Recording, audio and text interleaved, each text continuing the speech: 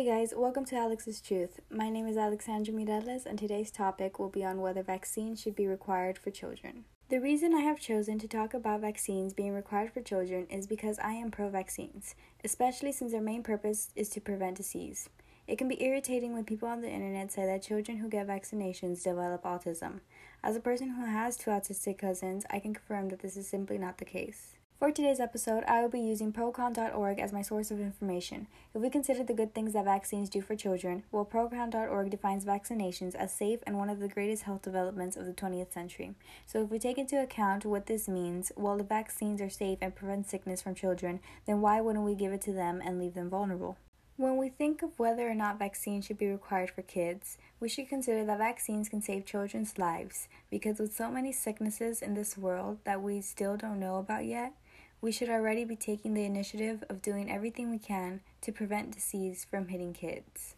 The issue with whether vaccines should be required or not should also be considered because vaccine-preventable diseases have not disappeared, so vaccination is still necessary, especially since kids that aren't receiving vaccinations are already severely exposed to disease.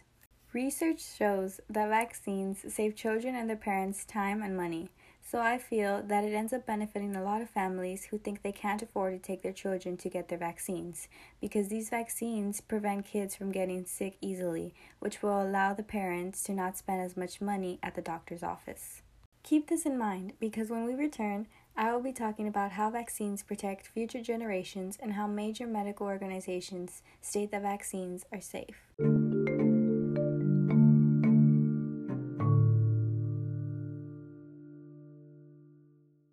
Hey guys, so in the last segment, we talked about 3 different ways vaccines could benefit children and how children who don't get vaccines are severely exposed to diseases.